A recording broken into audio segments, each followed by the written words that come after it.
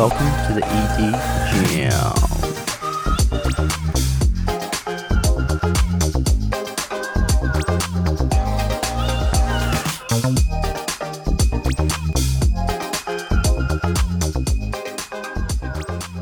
Hey legends, welcome back to the podcast.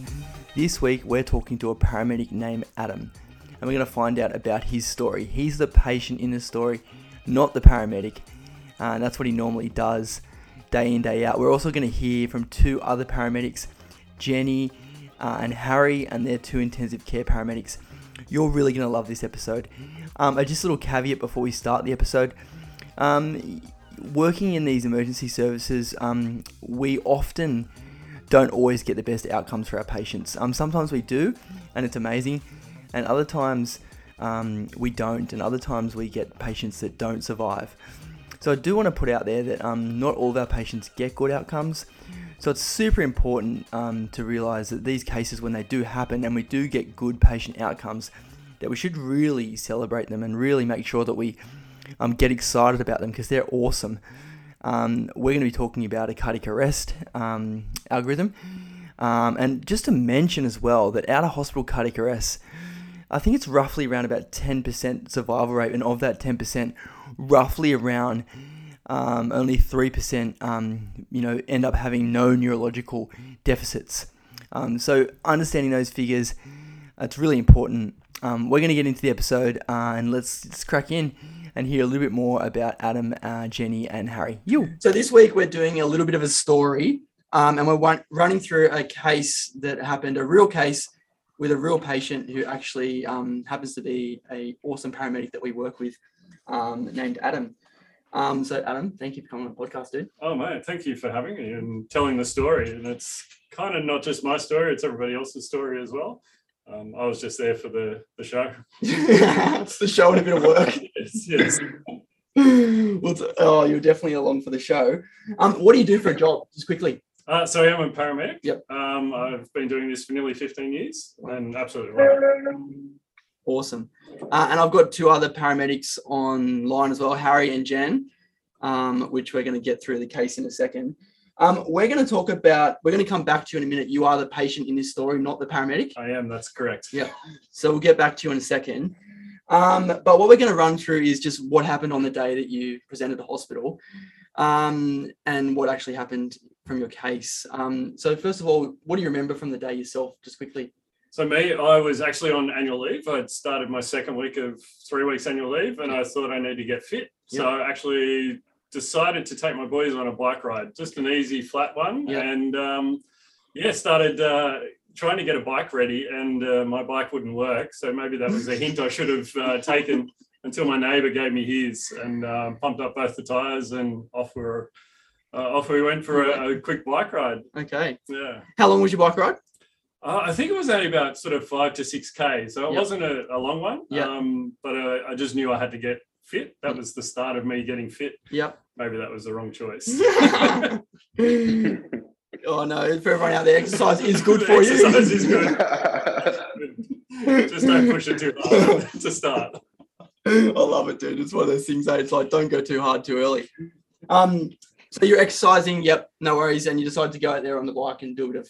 Yeah, so basically I'd gone for the ride, and my son, thanks mate, said he knew a shortcut on the way home. Yep. And we took that shortcut. On the way back, it was just a short hill which led up to the end of my street, and which is now known as Heart Attack Hill by my family. I pushed myself probably to 110% to, one, to get up to the top, but two, to probably beat my son up to the top. There you go. Which I didn't. And when I got home, I just felt really lightheaded, really faint, dizzy. My other son had gone the other way, and so I was waiting out the front for him to come back. Mm-hmm. And he hadn't come back for a while. And I'm like, maybe I can go for a ride and find him. And I went, no, I don't think I can go anywhere. So I took myself inside, said to my wife I need to lay down because I wasn't feeling well. Okay. She started to laugh at me and went, you're just an unfit middle-aged man. And I said, well, I know I am, and I need to go and lie down now. After a short time, maybe 10, 15 minutes, I started to feel really sick, and started vomiting. Yep. And this wasn't just a normal sort of vomit that you have. This was coming from my boots, Okay. and probably vomited up to sort of 8 to 10 times Okay. over the next sort of 40 minutes. And each time just progressively got worse and worse till I knew something wasn't quite right that was going on. And we'll get back to that in a Yeah, minute. So just so we can paint a picture, you're Yep. vomiting, you've been riding, you feel unwell, you've Yep. had multiple vomits, Correct. you're at home and you're laying down, which isn't normal for you. That's right. Yeah. Yep. Cool. Now, on a side note, Jen and Harry, you guys are working together. Is that a common theme? Well, it was at the time. I haven't worked with Harry since, but yeah, I was training Harry through his intensive care, and so yeah, we'd be working together. I'm not sure how long into the training period it was, but probably for a couple of months by that stage. So we knew how each other worked really well by that stage, which was nice that you've got a partner that you know what they expect and what you do, what you want to do, which is good. Awesome. Harry Hairflick, legend over there. You're in the car. When did you get the call? Like, you normally, just for people out there, what happens as a paramedic in terms of getting jobs assigned to you? Yeah, I suppose it's just really how busy we are on the day. And like some days we'll just be out in the car all day and being called over the radio. But this particular day, it wasn't too busy. So we were sitting at station, just cracking through some stuff on the computer. And yeah, we got a call, and they actually had already kind of worked out that it was Adam and that he was a paramedic for us and whatnot. So they kind of let us know on let us know over the phone, and they said, yeah, we're going to send you a second car, which sort of doesn't really happen. That's not kind of regular practice, but it was really handy just to have another car on, to know there's another car coming as well. So yeah, and then we kind of headed out there, bit of a drive, probably 10, 15 minutes, something like that. Yeah. Cool. And then, got to Adam's house. Okay. So you're driving there. Do you and Jen have a chat in the car about anything in particular on the way to that job? Yeah, I remember Jen asked me if I'd ever treated another paramedic, and I was like, no, I don't think I have. And then we kind of just had a conversation about, it's most times it's going to be pretty serious if it's one of our own kind of calling, and it's not something we kind of take lightly, I suppose. How about for you, Jen? Have you ever treated a fellow colleague as a paramedic? Yeah, I have. Probably a few months before that, we had another colleague who was quite unwell, so with another medical issue. So that was quite confronting as well for that. So I had, but mostly it's just you don't usually see your colleagues or your friends, I suppose, in medical situations. So it's very different from your normal patient who you don't really have that connection to apart from in a professional setting. You've got that personal connection, so it can be quite confronting. So trying to be as prepared as you can before you turn up at their doorstep is I suppose is that normal chat in the car makes things a little bit easier when you rock up. So yeah, what do you chat like? I'm not a paramedic, so I'm nursing and I'm in my environment the whole time. Do you like run through your book and open your drugs up, or do you just try and say, if someone's treating, you're driving, or do you have a little plan of attack before you get to a job if you've got time like that? Yeah, too? usually we have, like when we are going to a job, you get some brief notes down on our computer.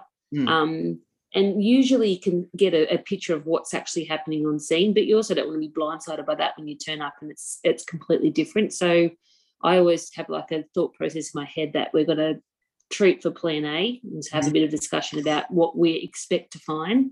And then what if there's a plan B and a plan C, so if something's completely different. So you sort of make sure that you have a brief idea of what you're going to be doing, but also everyone responds differently to different things. So you could be as prepared as you want to, but things may not go to plan anyway. So, we knew we were going to Adam with old chest pain, so that's what we were going to. So we sort of had a quick run through. We weren't mucking around because we knew that if he was calling, he's going to be unwell. Yeah. So let's get in, make sure you're assessing properly, and if this is the one where let's get out the door as quick as we can. That was sort of what we were discussing on the way, and I can tell you that that car I was driving pretty fast. I mean, you ride pretty fast, Jen. I wouldn't put it past you driving a car either. Yeah, we we had a freeway. We did overtake quite a few cars on the way, for sure. That's so good. I love it. I do promote driving fast for certain situations, and that's one of them. It was safe. I wasn't being unsafe. No, not at all. Who cares? So you turn up to Adam's house. Run me through, just so we can paint a picture. You rock up, in the driveway or whatever. You walk into the house. What do you notice? Well, first thing I noticed was Mackenzie's off to the right hand side, and obviously his family, Adam's family's there. Yep. And then of course we noticed the steep staircase off to the left. Of course, Adam was at the top of those stairs, wasn't he? You can blame my wife for that one. She did tell me partway through. She goes, "Please go upstairs and vomit upstairs because you're scaring the children downstairs." That's how bad I was. Wow. Yeah. Yeah, it's funny that, isn't it? The amount. If I had $1 for every time we complained about patients going to the top of the highest floor up, and then we still can't manage to get it right as a paramedic. So, I just remember we kind of got there, and the kids are kind of running around, and Adam's wife was there as well, incredibly calm somehow. Never a normal situation, calling an ambulance for your partner, and then just being so calm, and it was great. And then so we went up and saw Adam, and sure enough, wasn't feeling too well, and didn't, pale as a ghost, a bit sweaty. We're kind of looking around like, oh, okay, this is, it's going to be serious. And so then I guess we just start asking the basic questions. It's, it's an easy history to take when someone knows how to answer the questions perfectly. And then, Cool. So you've got all your gear with you, Harry. You've got your bag, and you've got your ECG and your defib and stuff. All your equipment that you need. You look at him. He looks pale. He looks a bit off, as you said before. What are you thinking in your head? Yeah, I guess straight away we're thinking, okay, this is probably going to be a STEMI or an occlusive myocardial infarction, and we're thinking, let's just get some aspirin in, and we'll and get an ECG just to confirm it, and then just get on the way. I think we kind of knew that they were the priorities. Yep. Thankfully, we still had that second car. I think they were like almost on scene. Popped an ECG on, popped out with it saying that it was a STEMI. It was quite an obvious one. And then Jenny went down to the car and got like a stair chair kind of thing, just so we didn't have to walk Adam down the stairs. Always less than ideal having to walk someone. And then I think that was pretty much by the time she'd come back up with the chair, it was when the second crew got there, which was kind of like perfect, impeccable timing to have some extra hands to sort of, make our way down the stairs. Oh, I was going to say one thing I remember. So Harry's put the ECG dots on, but I had the monitor facing me. Sort of at that point, we had it facing away from Adam, and him asking me, "Oh, how does it look?" I'm just looking at this monitor, going, "Oh, it's not the best one I've ever seen." So some quite obvious inferior elevation happening on that ECG. So straight away from the start, we knew it was a big one. And pretty much from that point, leaving the house, it was as quick and as streamlined as we could get it. All through this, Adam's still smiling away, cracking jokes. The most larrikin patient we've ever had. Yeah. And then just before we moved, I remember I was trying. I don't know if Adam, have you already had the aspirin before we got there, or did we give you? No, you give me aspirin. I didn't have any aspirin. Okay. For that, Yeah. And then I just remember standing. Why would you need aspirin as in your 40s? I've got some now. Good, very good. So like trying to pop in a cannula before we get moving. I'm like standing over Adam's arm, like, oh my gosh, like this is not the one you want to miss, that's for sure. But like it's funny because a few years ago when I was a trainee paramedic, Adam was actually one of my training officers. Showed me how to cannulate, and here I am, trying not to bung it up on his own arm. So good. And you got it, mate. You got it. Absolute fluke. First time, not a problem. You dug around for how I promptly left the room at that time. I like what you did there too, Jen, just in relation to that, being honest with your patient, like and even though it's your friend, like, actually doesn't look good. I think that's a Just interesting, you know. I like that sort of style of approach. And you're someone that doesn't piss in someone's pocket. Like, you're pretty straight down the line, which I like about you as a clinician. So that's good. Well, thank I you. remember my wife she was in the room as well at the time. And I remember the monitor was at my feet. And I looked at Jen, I said, how does it look? And she's like, yeah, not good. And then when the 12 lead spat out, I said, is it? And she's like, yeah, it is. And my wife, I remember her looking at me going, is it what? Can you guys just like stop talking in code and tell me what's happening? And I'm like, yeah, I'm having a heart attack. And she's like, oh, okay. And thankfully, before she'd rung AAA, she'd actually rung her mum, which I was scolding her for. What would you do that for? We don't need your mum to come over. But thankfully, she stayed with the kids and I was able to come to the hospital. So it sort of all worked out in that regard. But yeah, she is very cool, very calm. And yeah, she's awesome. That's good, eh? Yeah. Thanks, Nick. Absolutely. Other observations, guys. You know, check a blood pressure and a pulse. How are they looking from your memory? With my pulse was sitting around 50 to 60. Blood pressure, I think it was around the 120 on 80. It's pretty textbook. Yeah, so maybe 110. Yeah, look at because we held off on the GTN at that point too. That's what I was getting at. I was saying, did we give GTN, and what was your thought process behind that? I think given that, I think the blood pressure was kind of labile, the heart rate with that inferior STEMI. I guess it's kind of, you know, you think of the right-sided infarct and the sort of outcome data on GTN anyway. I think that probably, it was what led us mostly to kind of hold off. But good. I also like to, because we send through that ECG straight to the cardiologist, and when we run through with that, I always just like to say, look, I've held GTN. Are you okay with that? Yeah. And just to get that cardiologist to double say, yeah, that's exactly what I want you to do. So, we do have that little lifeline in the back there too. That's awesome. I like that. So, Jen, when someone comes in that it's meeting STEMI criteria from you as a paramedic, what do you do generally as a clinician? So hopefully the aspirin's already in there if they're complaining of chest pain. Yep. We're going to try and get that ECG sent off to the cardiologist ASAP. I want to get a line in quickly, and then depending on where the infarct is, like whether or not we give GTN or not. As I said, my sort of practice is I just like, usually the cardiologist is calling you within a couple of minutes of you sending the ECG through to them. So just run it by them, just give them that brief history and let them know that what you've done. And then also, depending on how distressed they are with pain, a bit of morphine doesn't go Australia either. So I don't think, Adam, you didn't get morphine, did you? Or did we? No, we were nice to you, or weren't we? You ripped me off. You didn't give me anything. But No, I remember, just to backtrack a little bit, I actually didn't have too much chest pain. Like chest pain only came right at the end. So I had the vomiting. I was really cold in my extremities. I didn't have...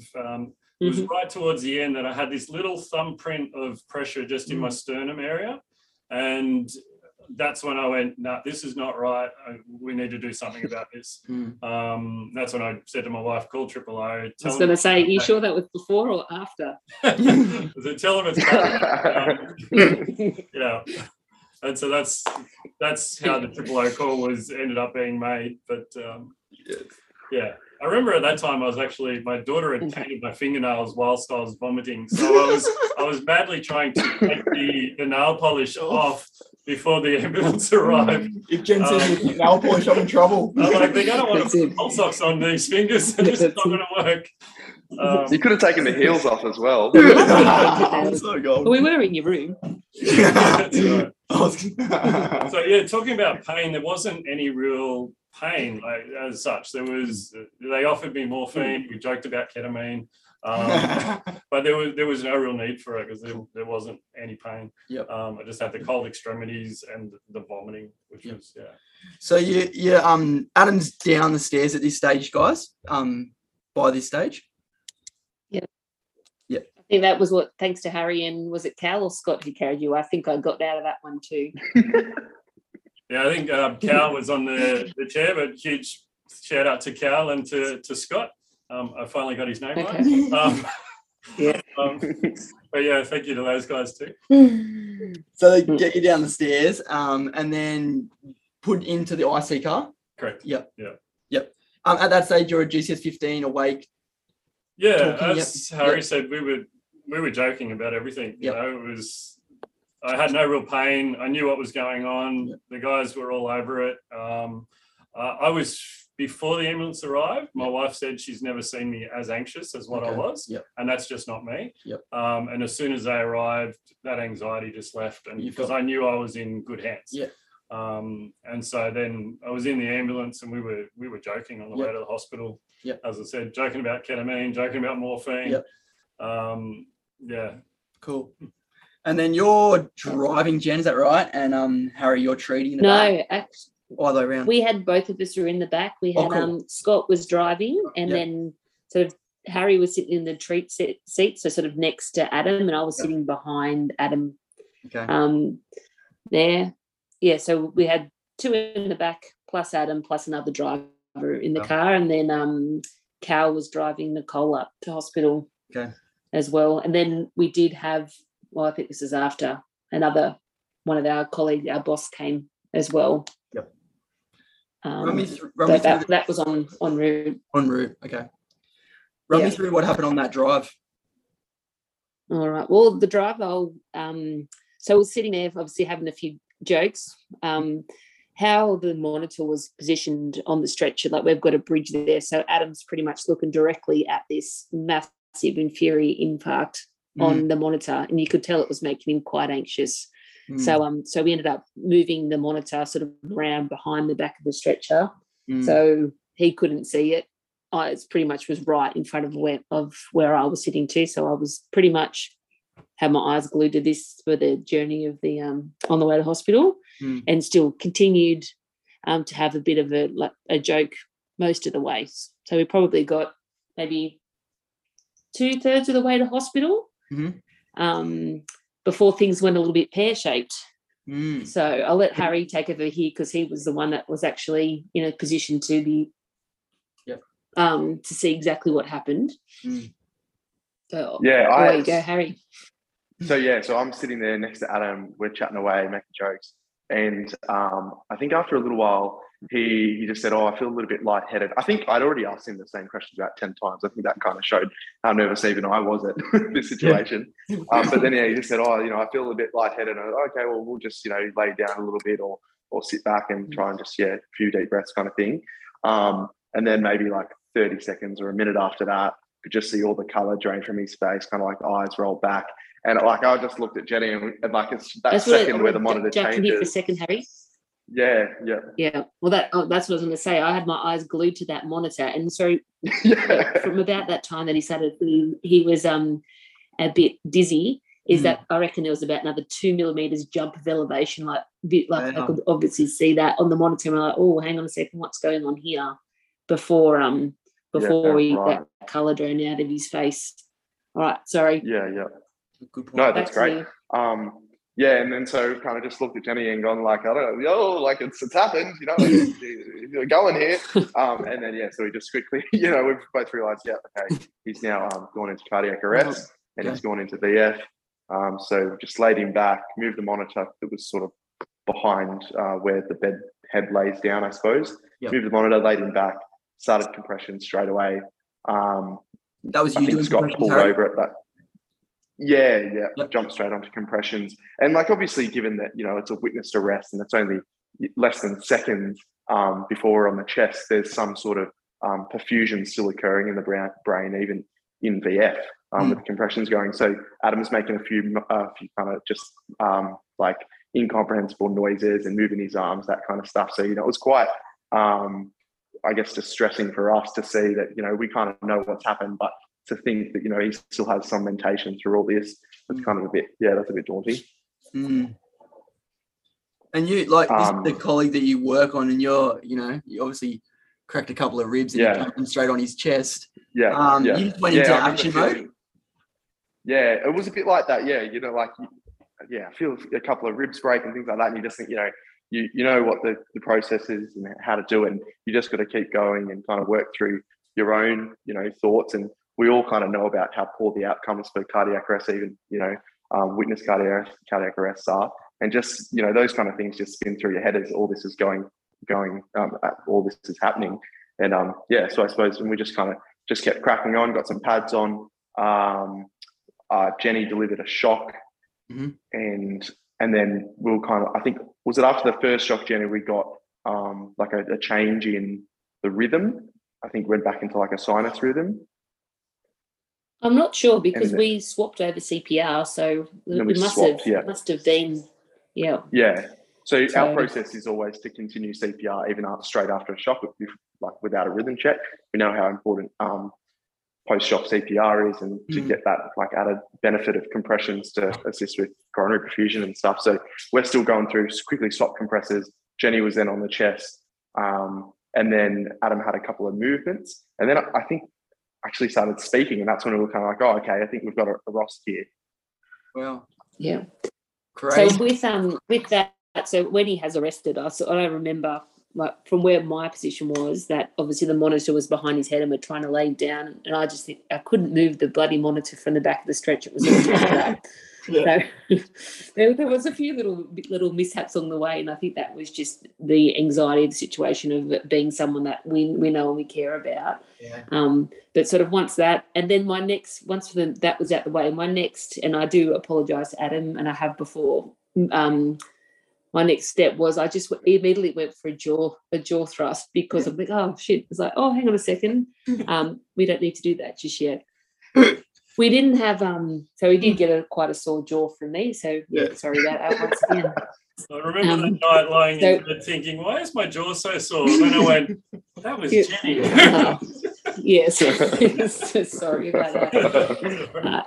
And something that has definitely changed in my practice with STEMI patients since this point was we didn't have pads on Adam initially, and I think that was probably got more to do with the fact that he was a colleague. He knew exactly what all that meant. So with this STEMI, we didn't have pads on because I think it would have increased his anxiety levels, but it delay us sort of getting that initial shock in. Probably, I'm not sure what the breakdown of the code summary is on that the ECG, but sorry, on the life pack summary. But because we didn't have the pads on, there was a little bit of sort of delay there getting that initial shock in. But definitely, you learn from these things, and I suppose that's the beauty of our job. You can always learn something new.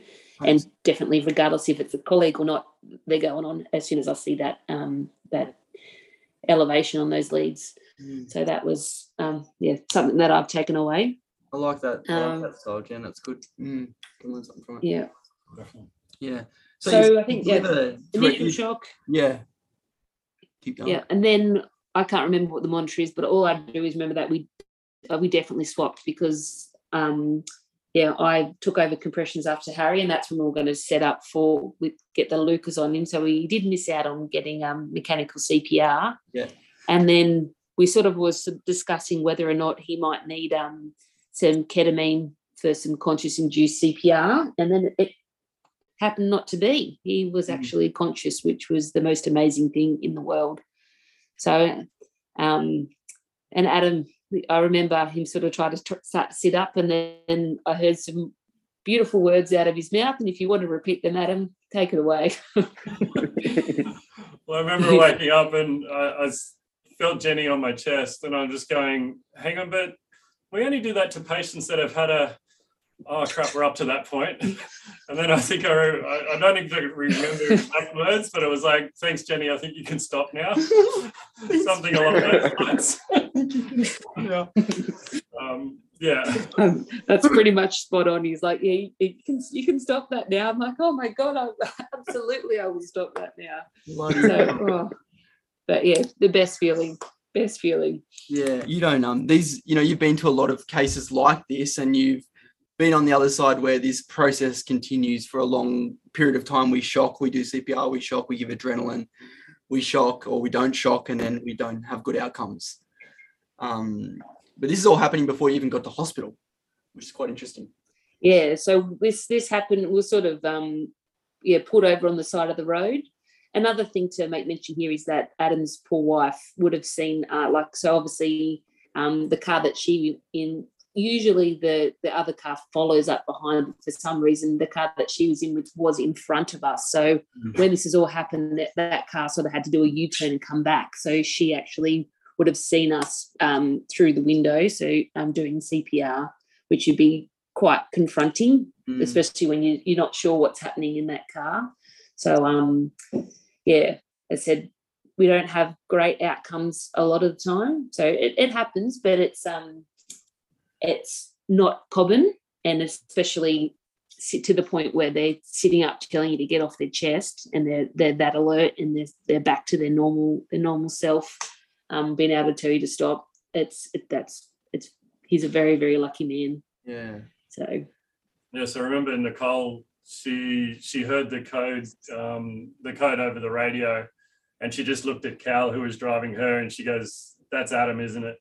And he goes, "Yep." And then he quickly hooked a U-turn and came back. And he said, by the time got back around to where we were, Nicole said she could see the ambulance jumping up and down, and she's like, "I know exactly what's going on in there." And I think she had enough time to make one quick phone call, and then she heard, that I'd had a ROSC. So, and then I think our boss had jumped into the car with her and then started driving again. So it all happened very quick in her point of view.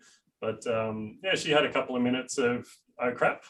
Yeah. And then it was all settled after that.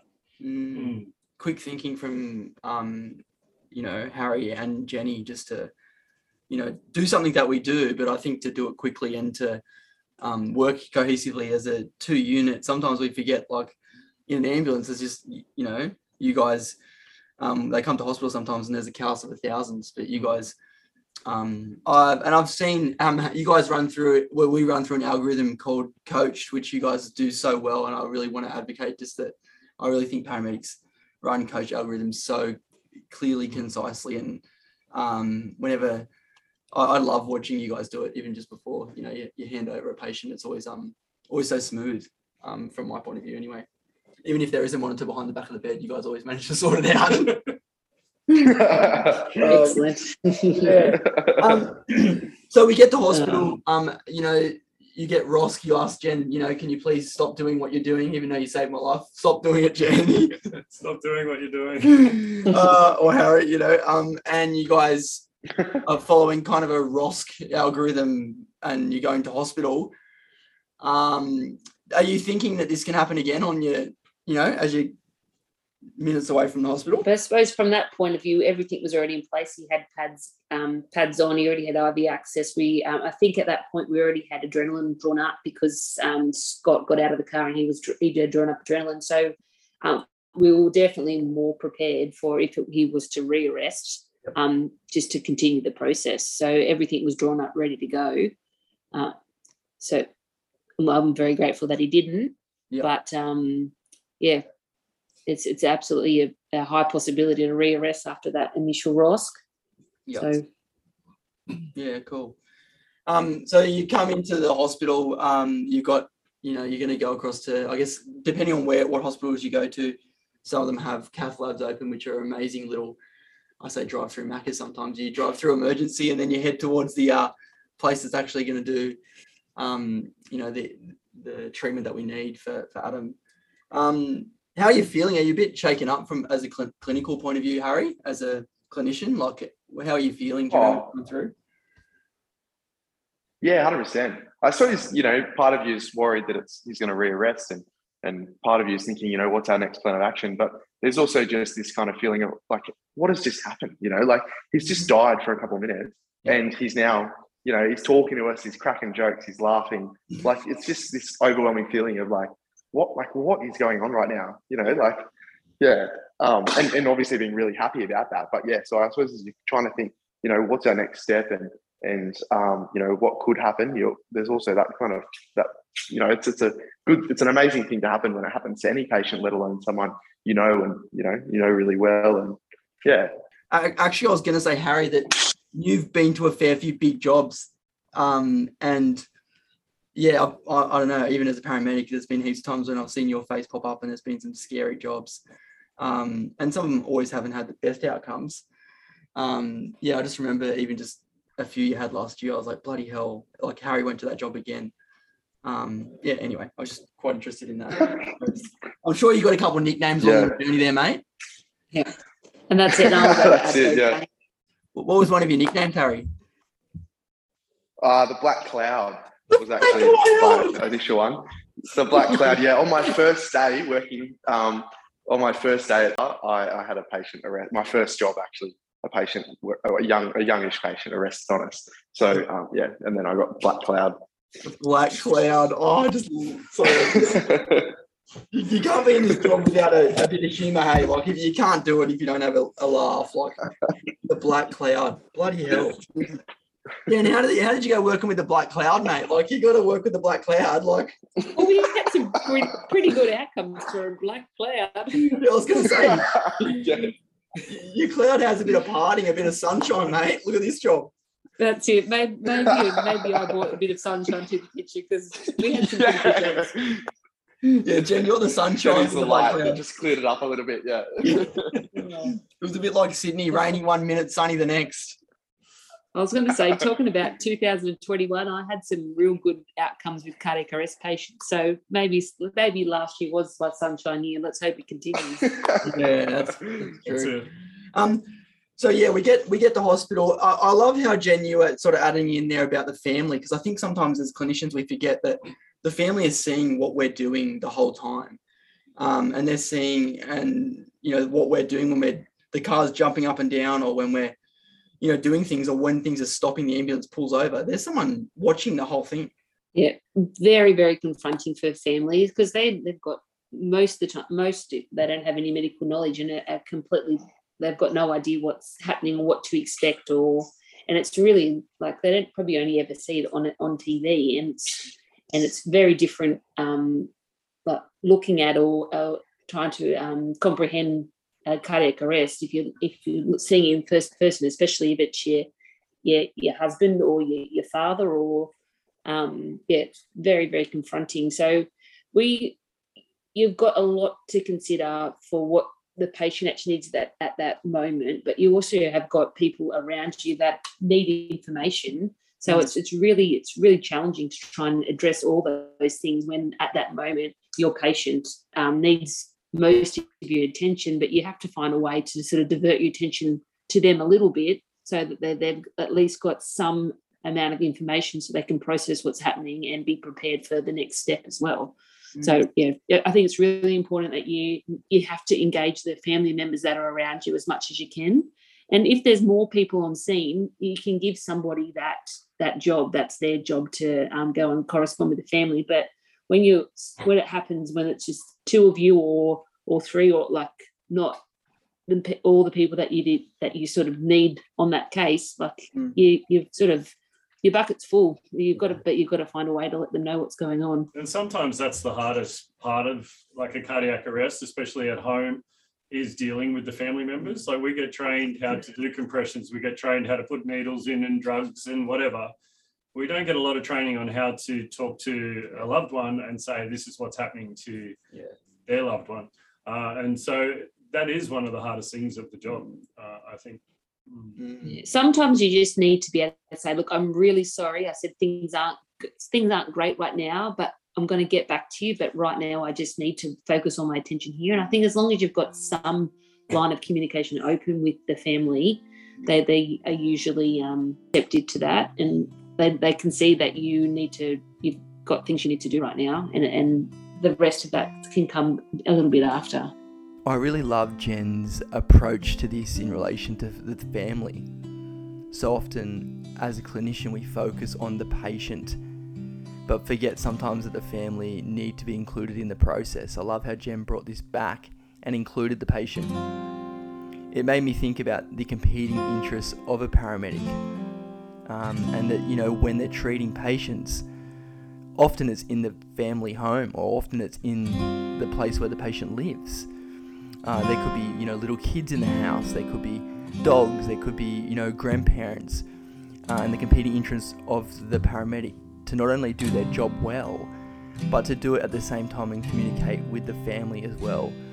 Imagine turning up to a footy game with 50, 60, 100 people and trying to do a job like resuscitate somebody. And I know that Jenny and Harry and Adam have had to do that. It just made me realise and just appreciate how awesome the job is of a paramedic, and how amazing they are as people.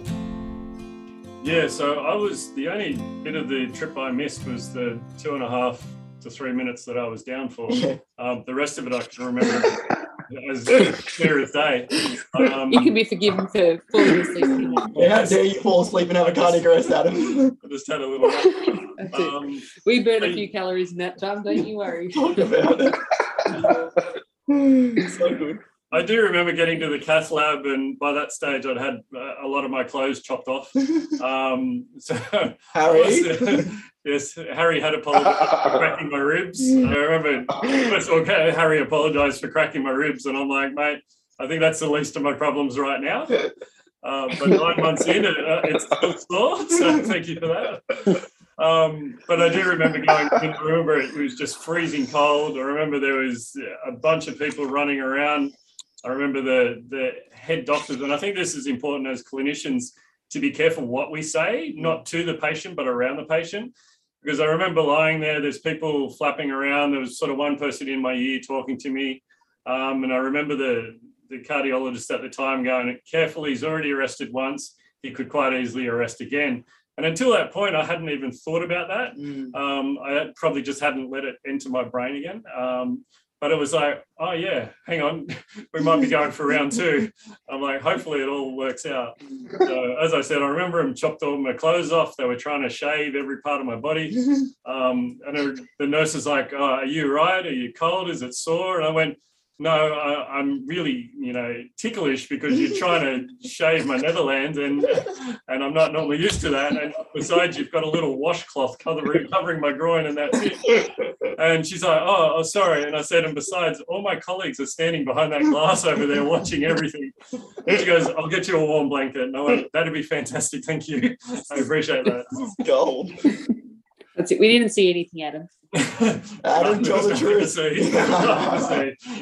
Yes, no, I do remember him. They prepared my wrist and my groin for the angio, and I was sort of hoping they went through my wrist because I'd seen complications with the groin, and that's just with my mum and dad. And mum had some complications, so I'm like, please do the wrist. And he goes, I think we're going through the wrist. I went, that's a great idea, thank you. He was great. Like once he started doing the procedure, he talked me through the whole thing,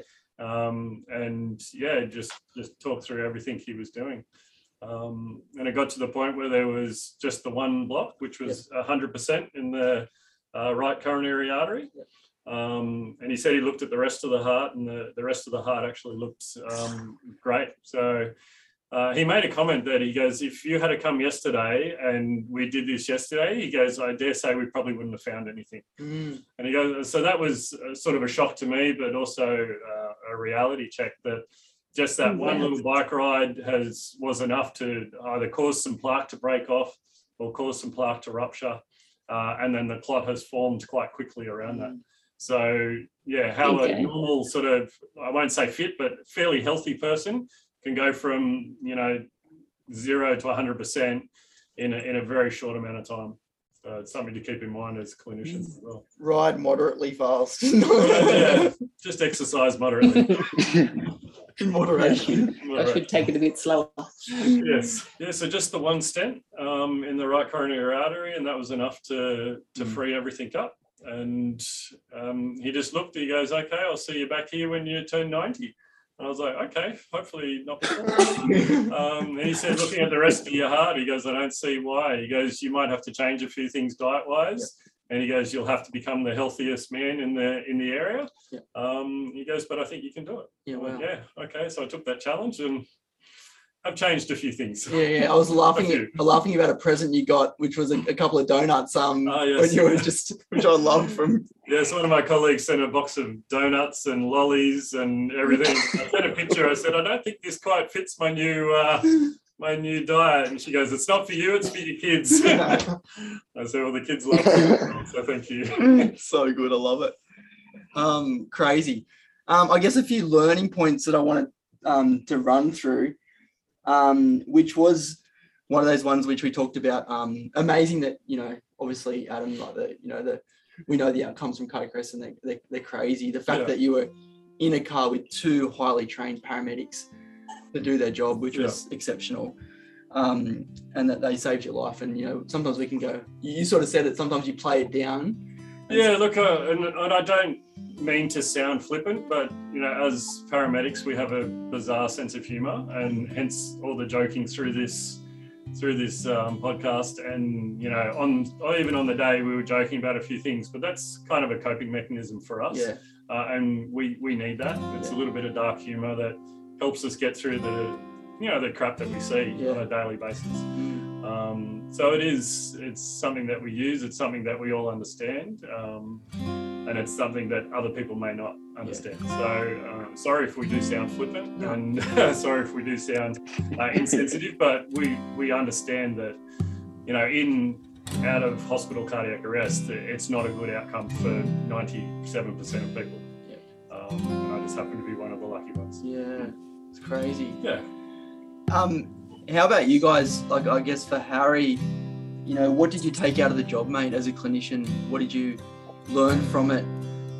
What advice, did you sort of, you know, did you guys first of all, did you debrief when you're walking back out of that cath lab, Jen and Harry, yourself? We did. So I think we got called over to the station, and there was a couple of people that weren't there, that sort of some managers, when we sat down and had like a debrief. But like a lot of people since have said, oh my goodness, that must have been a really hard job, and it must have been like horrible. But I don't really see it that way. Like definitely extremely stressful in the moment, but it's pretty much a career highlight. Like, how many times can you say that my colleague he had a cardiac arrest and he's now walking, talking, he's got years to spend with his family. So it could have been the most horrendous job of my career, but it's turned out to be the best one so far, because I've got a mate that's able to go home to his family, that like we can still have jokes on station. It's fantastic. With the debrief, I think those things are put in as a formal play. It's a bit a formality after any type of big job. But as I said, I didn't really feel like it was that traumatic job that I needed that debrief at that time. And I suppose just having the odd chat and running through the story with your mates. Obviously, it was with Adam's permission as well. That's your debrief.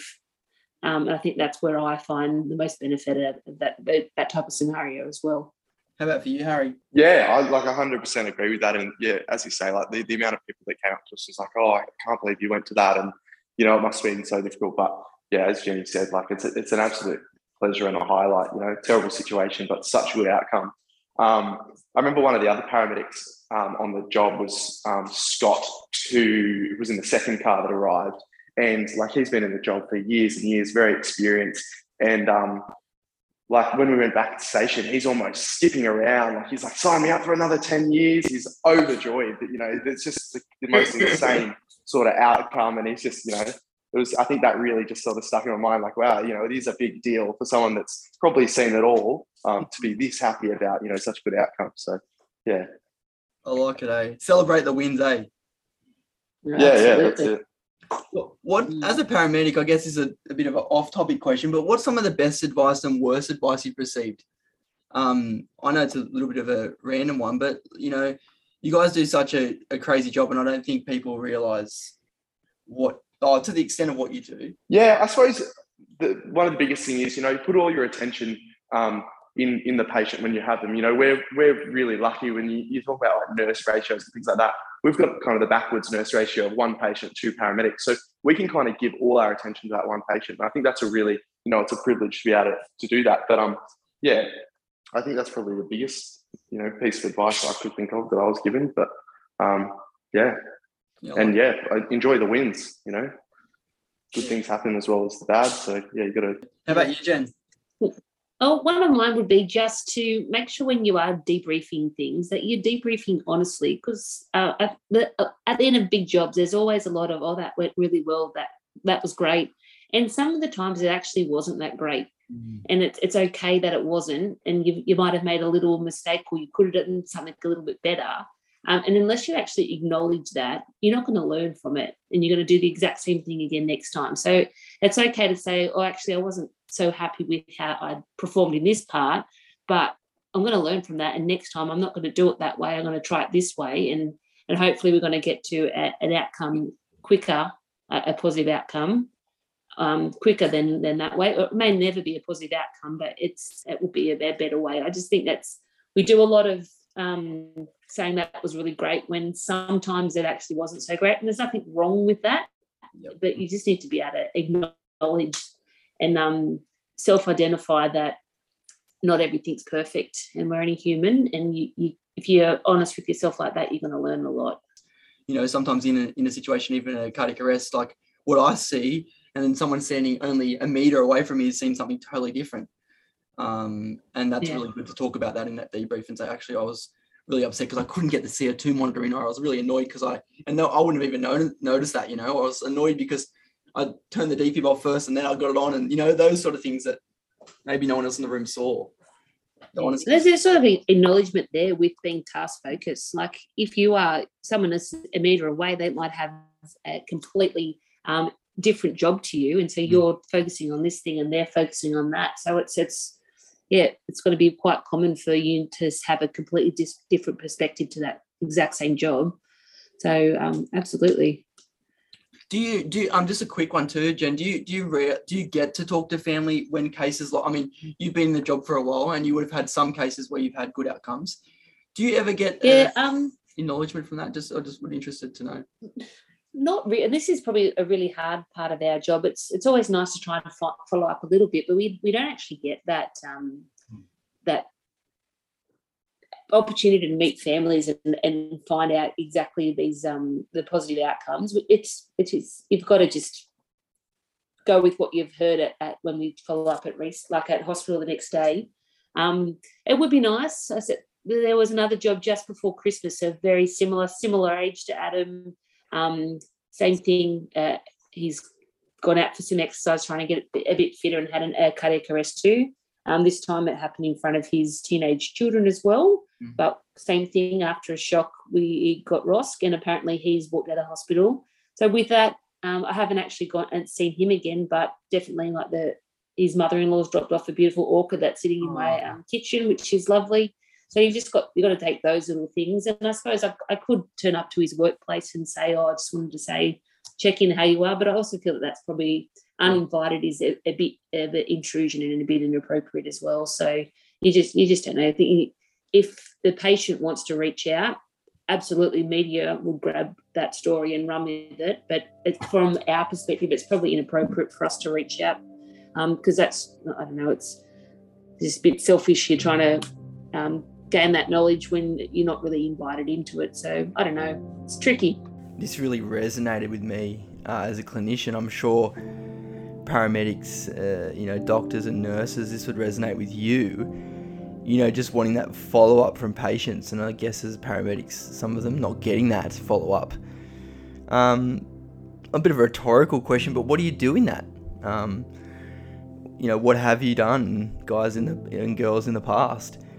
When the book hasn't fully been closed and you don't know what's on the next page or what happened to the patient. How do you cope with that when you really just want answers? And when you really want to know what has happened, that can be really hard because sometimes we want to know the answers or want to know what was the outcome. And sometimes we never get to hear about that, and we put in so much effort to try and help save people. Yeah, and I think also a learning point for other clinicians out there that work in hospitals is to feed back to paramedics. Something I love doing is, seeing a paramedic the day before and going, oh, hey, can you tell me what happened on that lady's scan, or what happened with that x-ray, or what happened with that, and I love that. I actually really think that's a really good continuity of care for the patient, and also to close that loop. Because sometimes you guys get a job and then bang, the phone's gone off, you're gone, and you've got another job in front of you, and that's another, even though it's a 1-to-1, you've got another, or 1-to-2, sorry, you've got another job you've got to focus on and revert your attention from the little kid to the 70-year-old adult. And I think that's something that clinicians should be really mindful of, is feeding back to paramedics about what's going on. Yeah, it's nice to sort of close the story with that too, because we've left most of the time the patient before they've had any of those diagnostic tests done. So we're just most of the time going with what our spidey senses think is going on, but we don't have any conclusive evidence to say yes it's this, yes it's that. So that follow up with the nurses the next day at hospitals is really important part of your learning. For people out there that are interested in becoming paramedics or wanted to go on this journey, you know, even though I'm not one, but I always like to sort of plug that it is a good job, and that I also think that there's obviously we're living in a time now where these jobs are really tough. I think personally, and I think some people don't realise that the last 2 years have been hell for both paramedics, nurses, and doctors, you know, in this current climate. But what would be some of your advice for people that still want to do it? They still really want to help people, and they still know that they're going to be seeing some pretty bad stuff, but that one case can keep them going for the next 10 years, as per Scott said. What's your advice on that one, Jen and Harry? My advice is, like, it's a job like no other.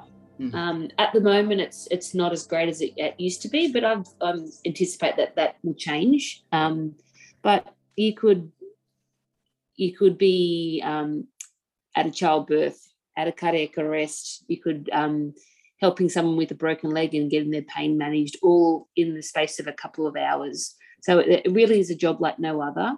Like, I definitely think a little bit of worldly experience will bring that to the party, because it's going to make you a little bit more humble in your role as well. But it definitely is a great job. Just let's get through this COVID pandemic, and we can see if it's going to be a little bit more less relentless. Hey.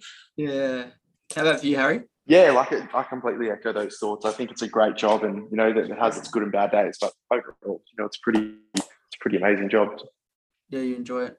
And I think I always think with you, Harry, and Jenny too, and Adam as well, like, you guys always have a bit of a smile on your face. And I think even, you know, Harry might have the hair flick and Jen's got a smile you'd see a mile away. But I think that's something that's important when you go into these people's houses, and you do generally can tell that you guys do enjoy what you do.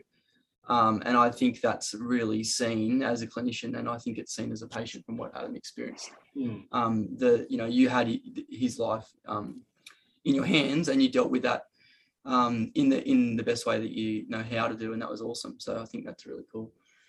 Any final words, Adam? Oh no, I just echo those thoughts as well. Like, this job is amazing. It's right for the right people, and I don't think everyone's suited to this job.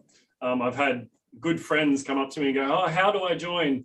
And some of them I look at and go, "Yeah, no," and I make it sound as hard as possible. So then they go, "Oh, I forgot to do something else," because I just know that their personality, it just doesn't suit. And that's not saying that their job's something else. Everyone's cut out for something, and it's just finding the right people for this. Yeah. Because, you know, I've been blessed in this job. The people I've met and the places I've been, some good, some bad. It will open your eyes up to a world that you didn't know existed. And I had some advice given to me. I said, "What do I need to join the job?" This was before I joined. And they said, "You need a driver's license, a first aid certificate, and you need to check your brains at the door, because what you'll see and do, no human being should have to actually do that." But we do, and we love it, and most of us love it. But yeah, it's one of those things that you can prepare for. And I always say the hardest part about this job is not knowing what you're going to go to, but it's also the best part of this job, because you don't know what you're going to go to. And it's one of those things that you can prepare and prepare and prepare. But then it's 3 o'clock in the morning on a night shift.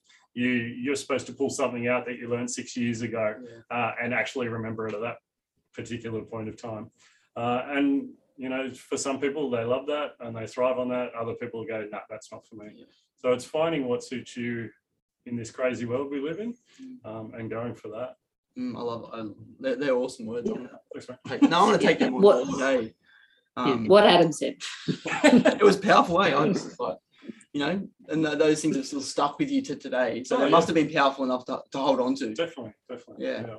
I think we hold on to things that are, you know, that resonate with who we are as people as well. Yeah, for sure. And I think too, as paramedics, if you want an honest opinion, I regularly get messages of paramedics that are my friends, and they're always the most honest, I would say. Whether or not it's stop being a pansy, or, you know, keep going, or do this or do that. But I love that, and I think that's something that I've always found. You know, the honesty, which I think, you know, as Jen said before, being open and honest is such a great character quality to have. I guess one last thing in closing, resources, Jen and Harry. if we're looking at cardiac arrest and we want to learn about it, or what would you use? Where can we find some stuff that you recommend reading, or, you know, where have you taken some good information from? Harry? I think. Yeah, come on, Harry. You just done exams, mate. You should be all over this. For in terms of like public and clinicians, Restart a Heart does a lot of work.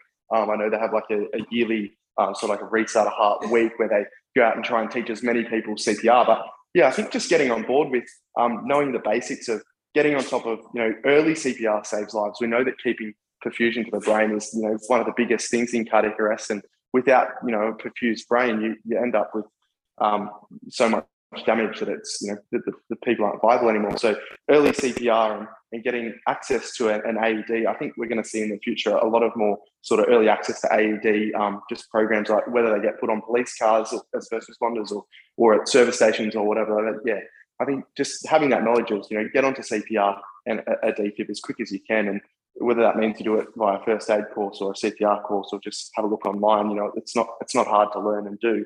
So yeah, that's probably the biggest thing, I think. Harry, were you listening to when you were doing it, Staying Alive, or was it the Baby Shark song, mate? I just want to It wasn't Another One Bites the Dust. I can tell you. I'm glad to hear that one. The Black Cloud don't music. The Black Clouds listen to heavy metal. Just had to add that in there. And love it. Harry, you're very, I want to say is too, you're quite a modest guy, like for your age and stuff, you're quite mature. And I mean, you have a laugh, you muck around, but I do want to add in there that there are some people that come into this job that can be, not being rude, can be, and in any job in emergency sort of services, like some can be very cocky and can come across as they've seen it all, know it all. And Jen added in before about life experience. I know a little bit about what you've done in life, but I do think, wanted to add that in there, you're very measured, and I think that's a great quality to have as a young intensive care paramedic, and I think you're going to go some great places with your job too, mate. Thanks, mate. That's very kind. Thanks so much for that. Cheers. I'm just bullcrapping. No, I'm joking. Very kind. that was all scripted, bro. No, I'm joking. and Jen, for you, resources. I always say with you, Jenny, you're very like unassuming. I always think too. Sometimes like you'll say something, and I'll just be like, bloody hell! Like I haven't even thought of that. Like you sometimes got that extra, like think outside the box. You're one of those people I always think that just has that, you know, it's like the backup plan you said before. When you go into a job, you've got the plan A and B, what everyone thinks of. Jen's got the plan C. Like I just always think that about you. And I always thought if I ever was a paramedic and you're on a shift I know that like you'd always have someone's back. What are your resources and where do you go to with your Yeah, well, thank you very much for that. A lot of the time, I suppose we've got a lot of resources that we for ourselves have got access to at work. But I suppose for the everyday person, like you just need to be able to do a first aid course. Yeah. Okay. Everyone around should be know how to do CPR, and it's not hard. Anybody probably at any age, talking not child, but should be able to do CPR well. And you need to know to stay calm in an emergency, and you need to know when to call 000, I suppose. Yep. But like Harry said, Restart the Heart's a great program, and I would just be looking at the internet. So there's a lot of new research coming out all the time, and hopefully New South Wales Ambulance will be putting. Let's cut that out. They should be putting out research too when we get this evidence trial up and running. So there's going to be a lot of new evidence and research coming out shortly about cardiac arrest and what is the right thing to be doing. So it's progress from this point forward. Awesome. So let's hope that there's a lot more positive outcomes in the future. There will be. Yeah, it'd be great. Awesome. Thank you so much for your time, all of you absolute legends. I've thoroughly enjoyed chatting with you. Well, thank you very much. Hey, thanks for having us. Cheers. You're legends. Can I just say something as well? Just to finish, I'd just like to say thank you not only to Jenny and Harry, but there was a whole team of people from the call takers that my wife spoke to the dispatch that dispatched the appropriate resources to me, and then right through to the teams at the hospital and even the follow-up, like the cardiac care people, the nurses and rehab. staff at the hospital. Like, they've just been amazing. Like from where to go, it's just been amazing. So thank you especially to Jenny and to Harry and to Scott and Cal on the day, and to Jason. Yeah, it's just been an amazing day, and thank you to everyone on behalf of me and my family. Yeah, and it's awesome that we've got to see you've got a new lease on life. Like, you have Yeah. You do. Like, you know, you technically you had there was a spot where it could have been, not being rude, but see you later, we're going to Adam's funeral. Yeah. Now it's like, no, we're going to work with Adam on a job. It's that's very true. Yeah. Very true. And no one's more happier than It's the that. best. Yeah. So I just wanted to echo that. I feel privileged to be sitting in the same room. Thank you. Sweet. I guess this episode made me realise just how blessed Adam is and how lucky he is to be alive and to be, you know, getting back in that ambulance. And just how crazy it is. I think, you know, we do, you know, as the percentage shows, that the ones we see generally we don't get back. And it makes us realise the ones we do lose, that we do think about those jobs, and we do remember them. And we do remember the conversations we have with family. You know, and we've all been to funerals of people that are young, and we've all been to those, and we're so blessed that we weren't going to Adam's. And we're so grateful that he's got time to spend with his family. And we can reflect on that. But also we can learn stuff as clinicians, like Jen said. We can learn, you know, how to debrief better. We can learn how to take things out of our job that we can improve on, so that we give our patient the best possible chance for good outcomes. And that's a wrap from the ED Jam this week. Thank you to everyone who listens. Remember, you can find me on Instagram at EDJam_podcast. You can find me on Facebook. You can find my podcast on iTunes, Spotify, and all streaming services. I love to hear about what you're doing. I love to hear from you. Any feedback on episodes and how to get them better. I love to get your feedback as well. I'm doing this just to, you know, for people to learn more things about critical care, and to improve, you know, patient outcomes. That's why I love it. So thanks for listening. Have an awesome day, you frothers. And if you see Adam around, or Jen or Harry, have a chat with them. They're amazing humans, and you can learn so much from people like that. You!